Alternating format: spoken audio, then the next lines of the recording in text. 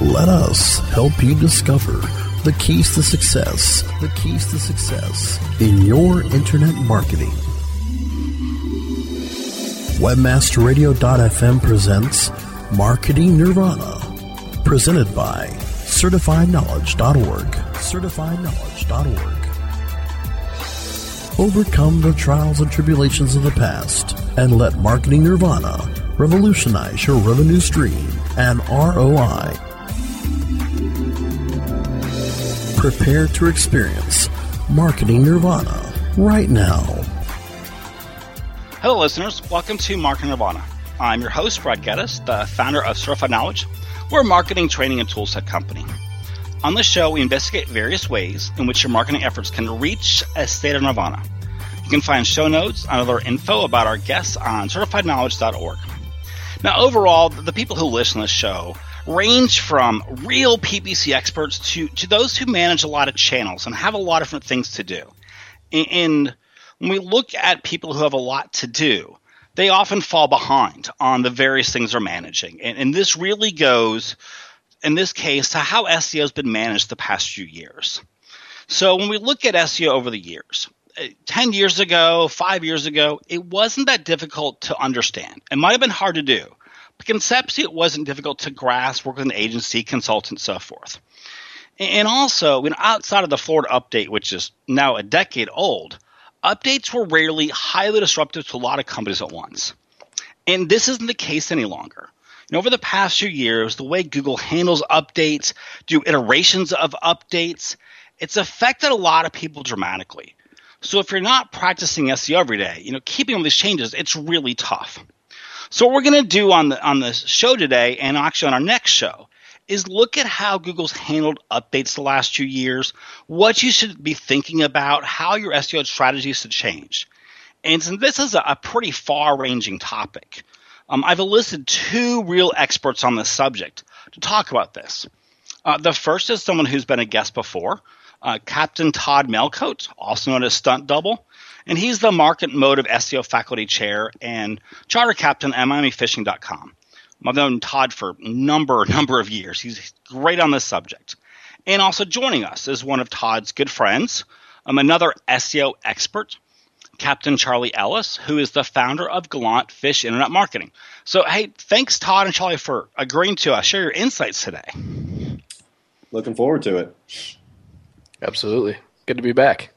Yeah, it is good to have you back. So, when we think of the last 3 years of updates, the where this kind of seemed to start, where Google would launch an update and then do iterations, which was not something that happened a lot before. Well, it really started with Panda. Can you kind of tell us what the Panda update was, and why Google's made so many iterations from this sort of update? Yeah, so I think 2011 was really the first time where Google said, hey, we're making updates and we're letting everybody know about it, and we're going to do it in an iterative fashion, like you mentioned. And I think it all, if we look back, the first place that I would start looking at updates anyway is at moz.com/Google algorithm, Google-algorithm-change. And that will show you the list of years and times where all these events took place and all these little changes took place. And there has been a series of them, and to understand them and decipher them and kind of understand the updates that influence your site, you need to be able to do that research. And this is really a big repository for that information.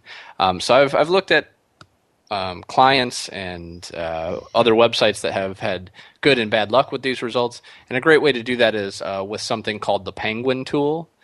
And it's a penguin and panda, if you put it together, PANGUIN tool. And you can import some analytics and kind of overlay these timelines and get an idea of what may or may not have influenced you. But the panda was the first kind of time where a lot of large sites were impacted in aggregate, I suppose. And it was actually called the Farmer Update by the SEO community. Danny Sullivan said, we're going to name this the Farmer Update because it targets content farms. So these content farms were targeted with this update, and then there's iterations of it that are influenced by engagement factors. How long someone stays on your site based on the content quality of that page and the relevance to the user and the relevance to the keyword and engine, etc. So when sites weren't passing this engagement test, their rankings would fall, and they would fall in mass. So they'd lose 20, 30, 80% of traffic, and it was really, it was noticeable, obviously, by masses of people and many different websites. So we had these timelines of big changes like that occurred with both Panda and Penguin on pretty mass scales for the first few iterations.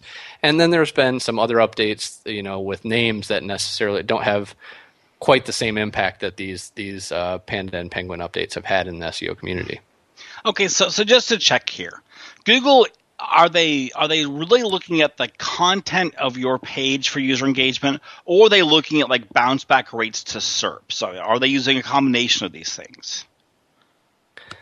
Yeah, I think it's absolutely a combination of these things. The things that we can measure and the metrics and signals that Google uses are obviously different, but we understand bounce rate through our analytics, and we understand that somebody spends a set amount of time on our website, and we understand that they take a certain path through a series of pages on our website. And Google understands these same things in different and sometimes more complex ways. They understand that someone did a search for a term and went to a web page and immediately came back and clicked on another web page. Well, that tells us that second web page that they stayed longer on is probably more relevant to that term than the first one they clicked on. And they start using this information in verifying that these sites and these pages should be where they are in the search results.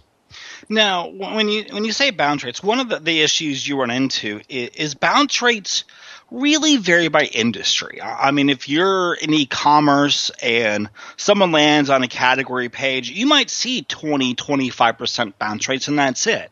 Where if you get into, a quick definition, you might be there for 8 seconds and you got what you're looking for. So does the industry make a big difference in, what is a bounce here?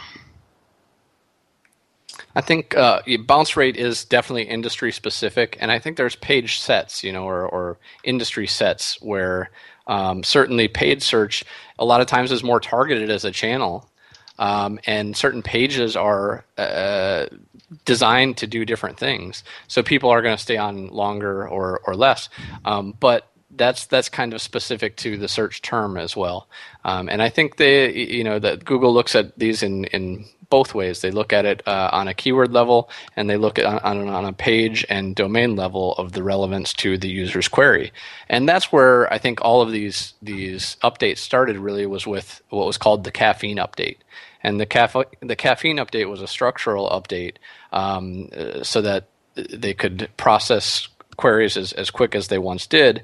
And then the Hummingbird update has taken that a little bit further from a structural perspective and started looking at the language involved on the different pages and started looking at more of the engagement type metrics that they've measured through these Panda updates and through this iterative process.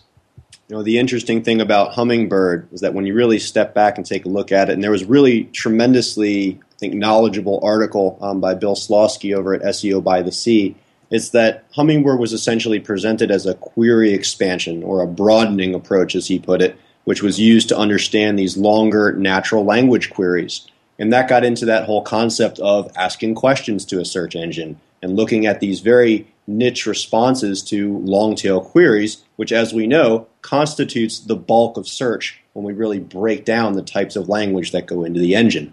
We tend to look at short-tail queries as SEOs and say, this is the phrase that we want to go after because this is where all the volume is. Clients tend to look at that as well and say, if I sell this particular product, I need to rank for that particular product. What they don't always account for are all these other variations that exist. So you've got Google basically looking at all these different factors, and that's something that really stands out. Okay, interesting. So we're going to come back to Hummingbird update in just a minute. So let's do this. Let's take a break for our sponsors, wrap up Panda real quick, and then we'll move on to the next major one, which is the Penguin update. More Marketing Nirvana after we thank our sponsors.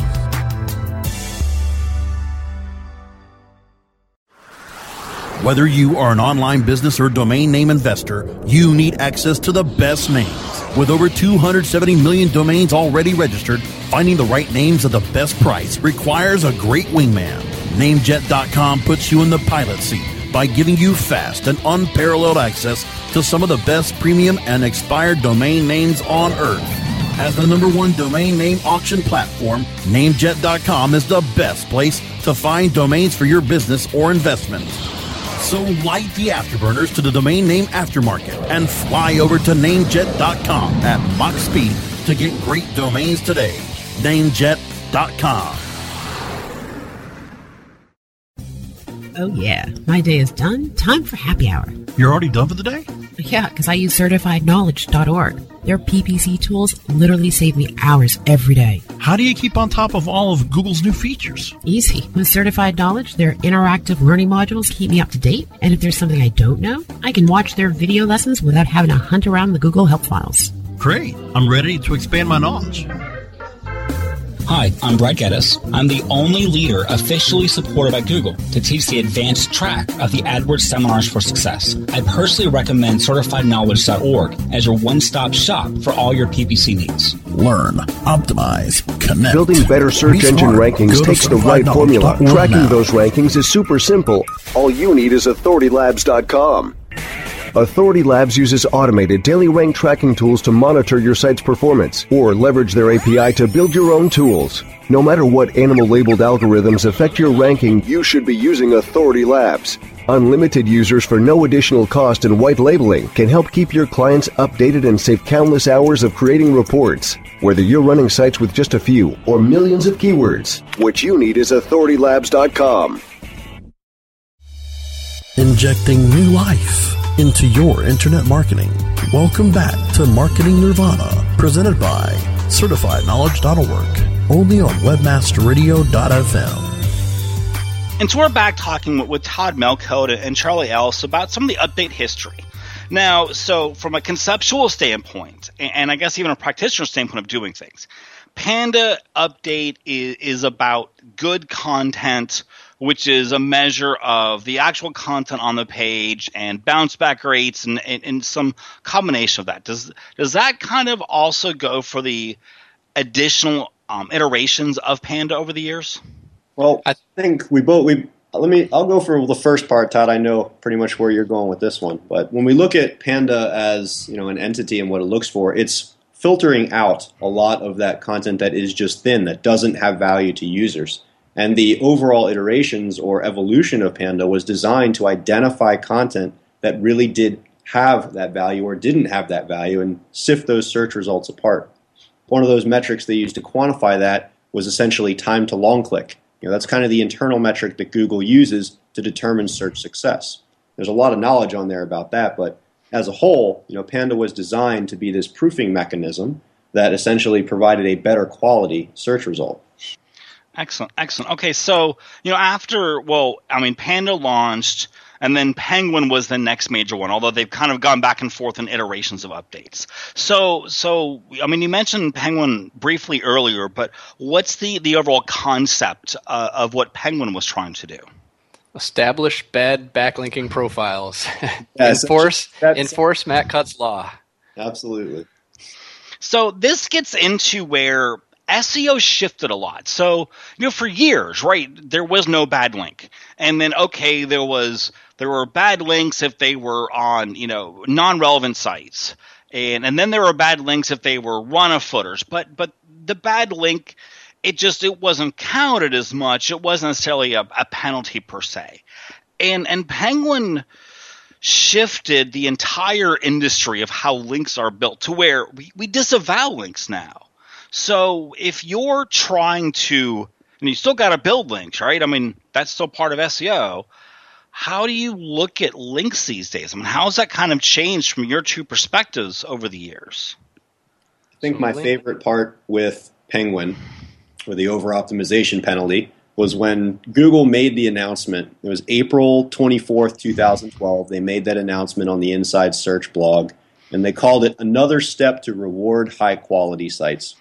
So in very Google fashion, when you kind of read between the lines there, basically they were saying we're going to get rid of anybody who doesn't meet these quality parameters in the overall link profile of the site. They were calling out spammers, people who were building large concentrations of exact match anchor text, and basically deconstructing these mechanisms that drove keyword rankings.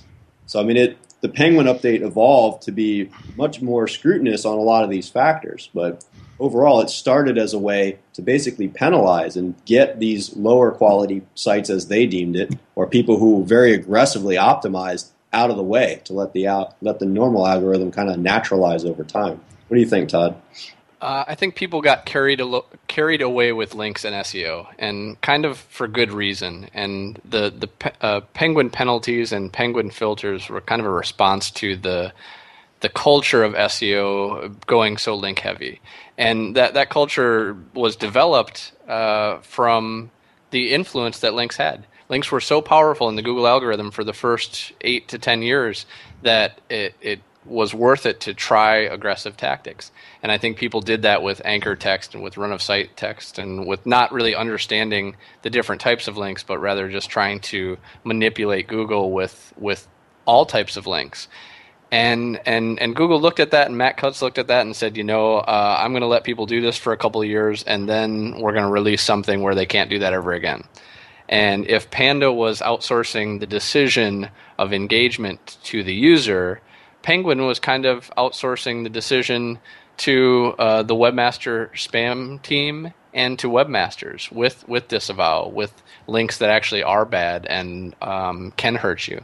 And that could be, the forum type spam. It could be the paid blog links. It could be the advertorials. All of these types of efforts that SEOs were putting in to linking that were kind of in that gray area. Google said, hey, we're not going to let you do this anymore. And they've really cracked down with that. But the good news is now they're communicating with webmasters more than ever through webmasters tools and saying, hey, you do have a penalty.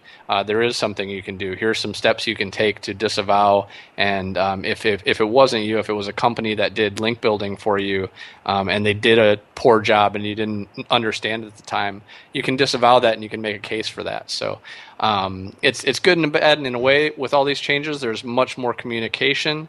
But Penguin is very heavily link influenced, and Panda has traditionally been engagement and on-page influenced. Yeah. So from as someone who doesn't do SEO every day, what I found interesting about Penguin is that it almost forced sites to have an SEO. Where before, if you had good content and you knew how to use social, and maybe you're just buying TV, you could rank, and all of a sudden you could never have hired an SEO in your life before, and you've got penalties. So in a way, Penguin actually was good for the SEO community because people who didn't have them before then had to go get them. But so when you think of building links now, what's your thought process? I mean, you don't just say, hey, that's a good link. I mean, maybe you do because you know what you're thinking about here. But from a third-party perspective, how do you go about building links knowing that there could be problems with the links you build? So one of the best practices, and this is something that tends to get preached rather heavily in the white hat community of the SEO industry, is that you want to build content and you want to build resources that serve as linkable assets. So rather than thinking or maintaining a mentality of, I need to go get this, I need to go buy this, it's shifting to determine, how do I build something that will act as a magnet? How do I develop an entity or some form of resource that resonates with a target community that is likely to link to me? And you have to think about how links are traditionally earned, how they're given. It's either a blogger writing about something, or maybe you donated to a charity and they're endorsing your organization. These citations or these votes for your website have to be earned and not so much acquired. And that's really the shift that Google wanted you to develop. They're not against you getting links. They're against you going out and buying and massively acquiring links that are blatantly designed to do something. They want the web to evolve naturally. So if you produce content that is incredibly valuable, if you produce a linkable asset, that will ultimately compound your efforts and help you to naturally build the authority you need to improve your overall organic visibility. So this almost sounds like, to do this right, I need to hire not an SEO, but a PR person. right? Because that's essentially what Google's trying to do, right? Get back to PR almost in a sense. And that, it's a good point, because when you look at what PR is, the most successful entities in PR, the most successful PR strategies were media relations, which is outreach.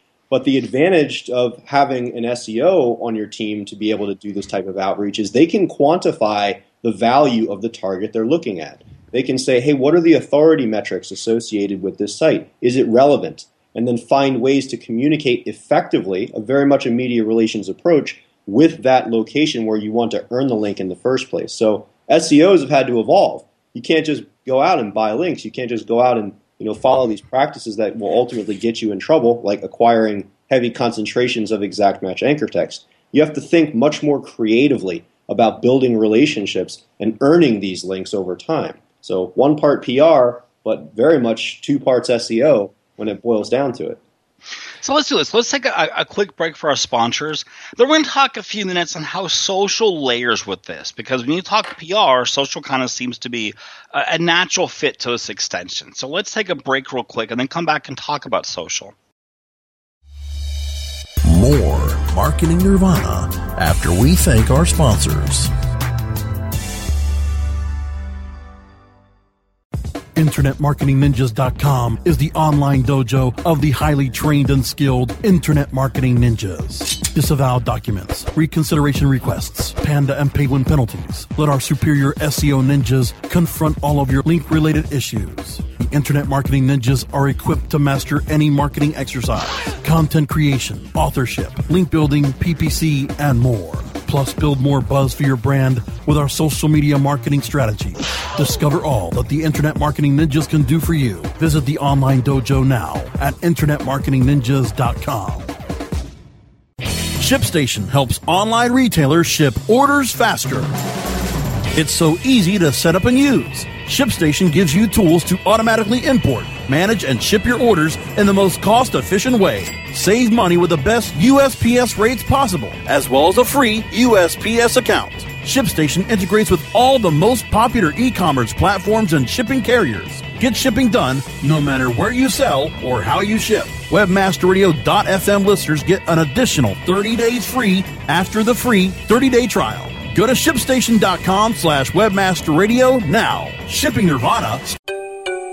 Introducing Rumble, the smart mobile management system, the first end-to-end mobile platform where you can make real-time app modifications from a point-and-click dashboard. Want to change the design of your app? Point-click, and it's live in real time. Want to change the ad map of your app? Point-click, and it's live in real time. Want to change the content mix of your app? Point-click, and it's live in real time.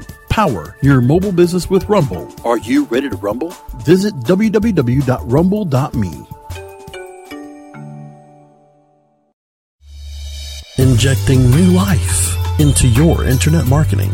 Welcome back to Marketing Nirvana, presented by CertifiedKnowledge.org, only on WebmasterRadio.fm. And we're back talking with Todd and Charlie, our two captains, about SEO and really link building. And so Google has many, many times stated flat out and publicly they don't use social signals for ranking purposes. I mean, this is something they've put in black and white. Yet every year when you see correlation studies, there's a heavy correlation between social shares and ranking. So does social help your SEO? Is it an ancillary effect? How does this go? I think, Brad, social is an SEO tool. It's a function of acquiring more organic traffic in much the same way that email and distribution through different sites and message boards and forums was the way to get links in the past. Social is the distribution channel for that now. And social's also made it more difficult to get links and mentions because those mentions occur on social media sites and not necessarily on the individual sites or individual blogs that used to exist. So Charlie mentioned PR, and you mentioned PR as a SEO strategy, and how SEO and PR work together, and it's transitioning to media relations and targeting the high end sites. It sounds like what SEOs tried to do with guest posting, only they, like most things, SEOs get a hold of a tactic and abuse that tactic to the point where it's a $5 service on Elance or Odesk. But so media relations is finding those same guest posts, being able to write an article on a high-end site about a high-end topic with a lot of authority. And that's always been important. That's why there's this shift towards the idea of content marketing or growth hacking or these different terms that kind of encapsulate public relations and writing articles and outreach and all these things into one role. So I think we saw that with social media consultants and social media personnel, that there wasn't a lot of direct return on that. More so than SEO has been difficult to quantify, and Google certainly hasn't done us any favors with adding not provided to that list. Whereas PPC, we can measure every last dime towards every last keyword. We can only see general visibility on a page level for general search now for organic traffic. And as a channel, it's still very high. Certainly compared to social on most every site and business site that I look at, organic search still really trumps social in terms of a channel, not just for raw impressions, but for end goals, for real indicators of performance and real business goals. So I think it's more and more important to be aware of multiple disciplines and be able to do content creation and outreach as a function of SEO, in addition to the technical type audits that we often do with SEO. And you certainly have to be able to bridge those gaps between the different kind of functions of your business and measure them with new and creative methods now that we have these new and challenging problems. Okay, so let's say that my goal was SEO rankings, right? And I know I need social, but so when I think of the heyday of Dig, right? I wanted to be page one of Dig, not for the Dig traffic because it was crap traffic, but because I knew that I would get great links from being page one of Dig. So on social, are you saying we should use social as content amplification for social as its own traffic end goal, or because people are going to see it and then link to us via their blog and other natural places, or is it some combination in the middle? Yeah, just the same way that we used Dig several years ago. I think it's a distribution channel it's a platform for potentially acquiring those links. Just because you made the homepage of Dig way back when, it didn't mean you would get links out of that unless you had the right type of content. If you had that linkable asset that Charlie mentioned earlier, and that was what people saw when it was on the homepage of Dig rather than a piece of news or some type of temporal content, you're going to attract much more high quality authoritative links and quantity of links to that really resourceful guide or piece rather than the temporal content. So I think it's a distribution channel. Social is a distribution channel, and a lot of the focus on organic has been in cleaning up these poor link profiles. It's more technical in terms of knowing the types of links that are going to hurt you. And as you mentioned, you can incur a penalty having not known anything about your SEO, or maybe your SEO person was in Webmaster Tools and the CEO and the rest of the marketing team has never even seen that Google Webmaster Tools, and there's a partial match penalty sitting in there, really doing detriment. So a lot of the efforts are in cleanup and playing by the rules on the link front, and social has kind of intensified how difficult it is to get those high quality mentions and links, because you really do have to ask for them and you really do have to earn them. And nobody wants to sell links anymore, and certainly no one wants to run the risk of buying links anymore. So you really have to be diligent and mindful in your SEO strategies, and still aware that links will always be part of the equation, and that there's correlation certainly between social signals, but a lot of times it's correlation and not causation. That background link graph has always been a very huge piece of how Google measures authority and relevance in individual websites. No, the last bit. Well, I'm sorry, Charlie. We can get to that next show. We're almost out of time, and I want to add one more piece here about Panda Penguin.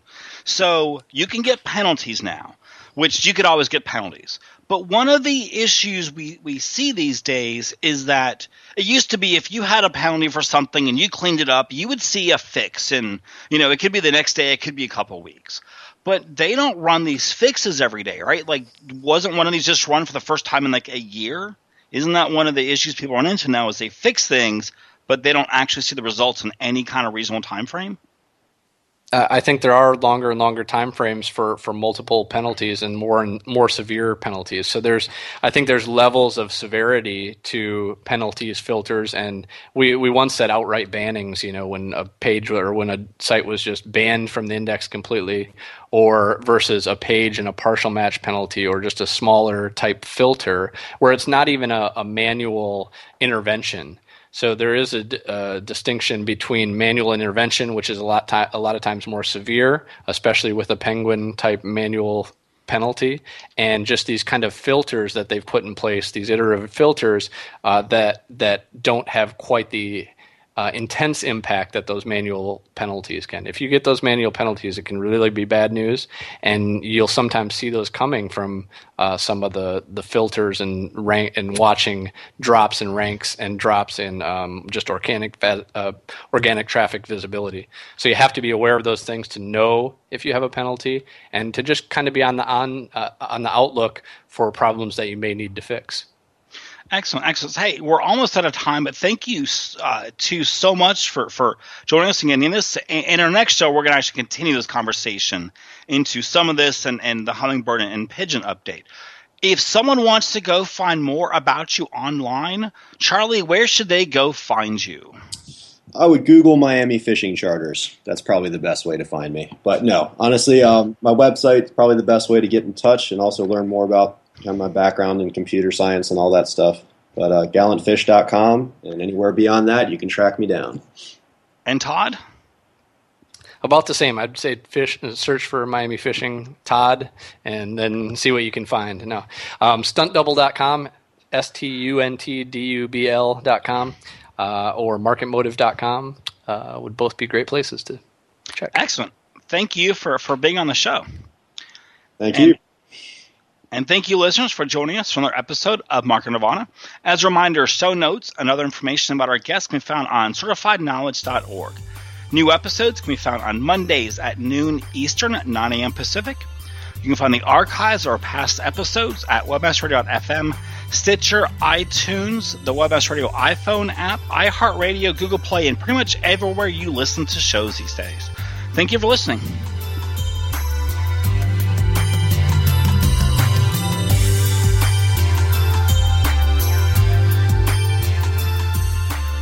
This has been a presentation of WebmasterRadio.fm, the world's largest business-to-business radio and podcast network.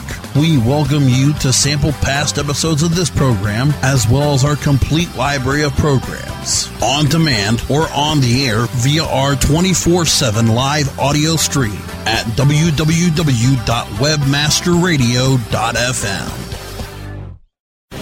The opinions expressed on this program are those of the guests and hosts and do not necessarily reflect those of WebmasterRadio.fm's management or sponsors. Any rebroadcast or redistribution without authorized consent of WebmasterRadio.fm is prohibited.